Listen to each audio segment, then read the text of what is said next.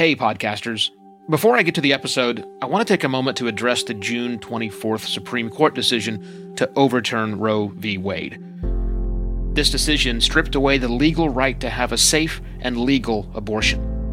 Restricting access to comprehensive reproductive care, including abortion, threatens the health and independence of all Americans.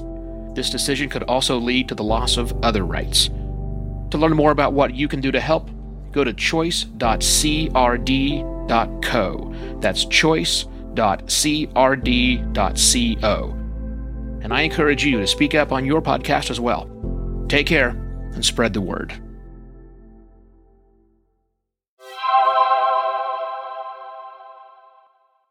Hello and welcome to yet another Podcast Pontifications with me, Evo Terra.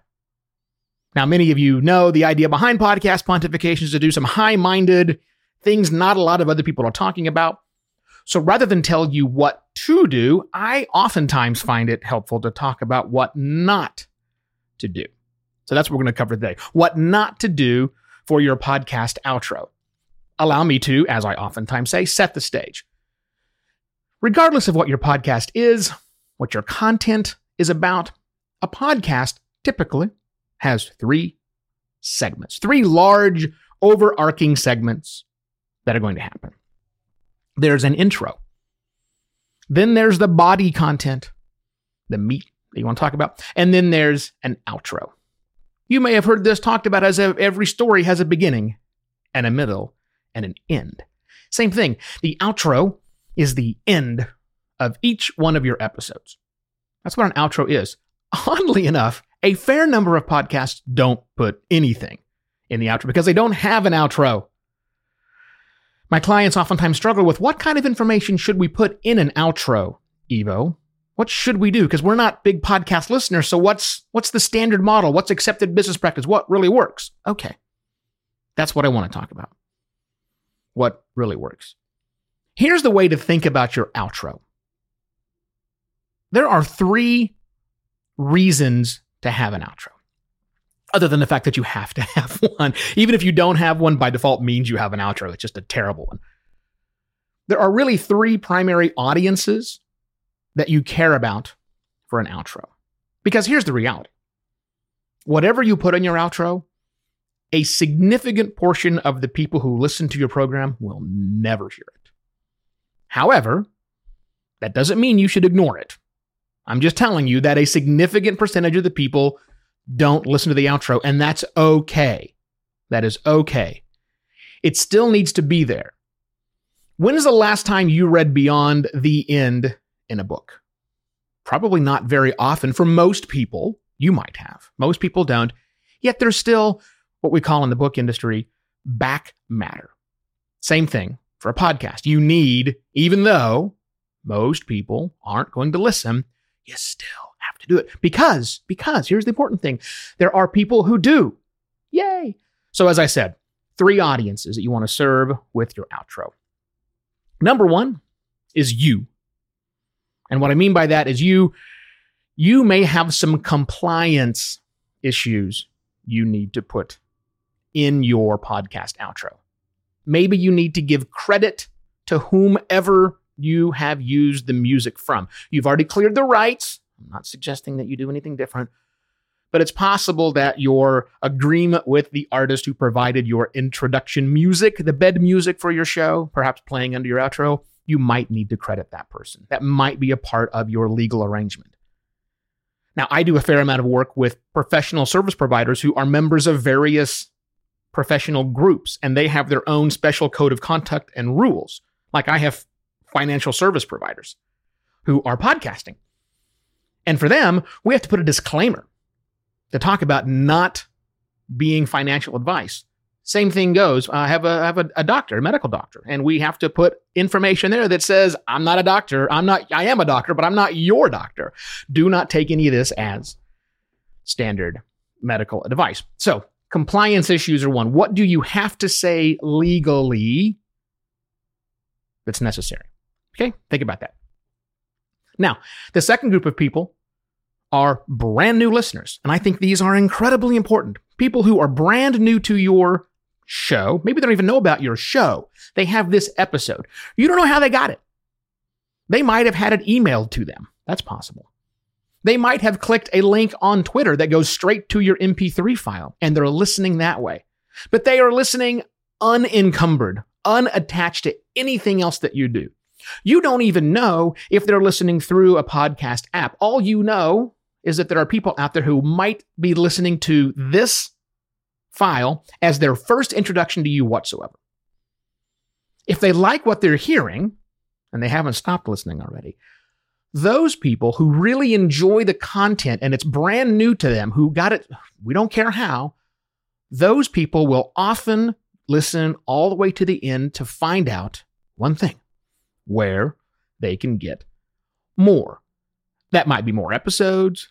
That might be more information about you. That might be a lot of different things, what the more happens to be. But think about the person who just found this somehow, don't care how, who cares enough to get all the way to the end. They're looking for information. You do this too, by the way. When you go to a website and you go, that was a really cool article that I just read, or that was a very awesome GIF I just looked at, or whatever, and it's brand new, you just plopped in there. What do you do after you really like it? You scroll down or up, wherever, and you look for the contact. You look for the about. You look for more information. We don't have the ability to seek within audio yet. Maybe one of these days. So now the appropriate place to put that stuff is at the end. What information does somebody want more about? It's at a minimum, it's your website. At a minimum, it's your website. And perhaps even at a maximum, it might be your website as well. Okay. Now, the third audience are the hardcore fans who like to listen to every single thing that you do. And you think they don't exist, but I'm telling you they do. There are hardcore fans that you have that will listen all the way through, and they want one thing from you. They probably want to be entertained. Now, they may want information, but they probably want it in an informative way. Because remember, beginning, middle, and an end, you're at the end part now. You've already told the story. The middle is done. You've said the end. The climax has been reached. Now what's left to tell? Well, other interesting, entertaining things. Outtakes, always fun. Well, most of the time, fun. Special little bits, sure. You can do that. Things you're interested in that didn't really fit for the show. Maybe you want to run some ads for other podcasts or talk about other podcasts you want someone to listen to. That's fine. That's totally fine. But they want more from you. Even after the main content is done, they want more. So again, compliance. What do you have to do legally? Information for more information. How people who are brand new can listen for the first time ever. And then 3, information, entertainment for your long form fans. Okay. That's what you think about. So the topic was this, was what not to put on your podcast. Here's what not to do. I'll finally answer that question. What should you not do? Stop begging for reviews.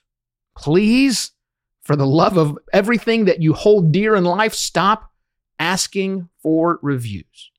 Number 1. 2 reasons for that. 1, reviews don't help do anything with the algorithms, even though you might think that they do. And number 2, the outro is a terrible place for a call to action. So I'll go one level up. Don't put call to action in the outro of your file. Do not do it. That's not why people are there. It's okay to say, here's my website. That's not a call to action. That's just a website. Any call to action had to be in the body content. That's where the calls to action were.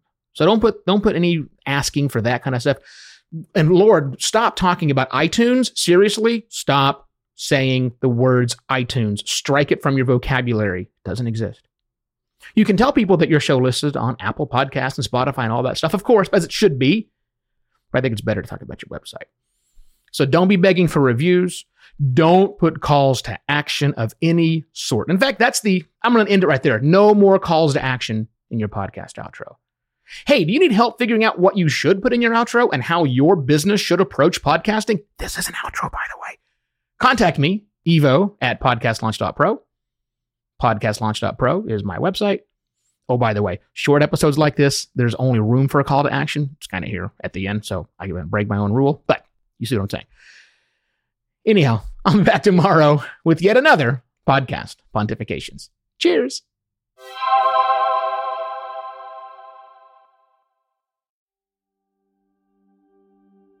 While Americans overwhelmingly support the right of an individual to make their own decisions about abortion, unfortunately, that right is no longer protected everywhere in the U.S. The Supreme Court overturned Roe v. Wade on June 24th. Abortion is a basic healthcare need for the millions of people who can become pregnant. Everyone should have the freedom to decide what's best for themselves and their families, including when it comes to ending a pregnancy. This decision has dire consequences for individual health and safety and could have harsh repercussions for other landmark decisions.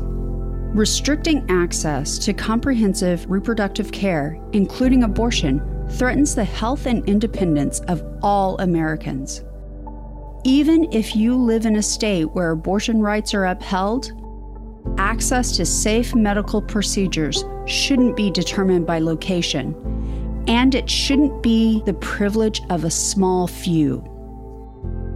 You can help by donating to local abortion funds. To find out where to donate for each state, visit donationsforabortion.com. That's donations, 4, abortion.com. If you or someone you know needs help, or if you want to get more involved, here are 5 resources. 1. Shout Your Abortion is a campaign to normalize abortion. 2. Don't Ban Equality is a campaign for companies to take a stand against abortion restrictions. 3. Abortion.cafe has information about where to find clinics. 4. PlanCpills.org provides early at-home abortion pills that you can keep in your medicine cabinet. And 5. Choice.crd.co has a collection of these resources and more. We encourage you to speak up, take care, and spread the word.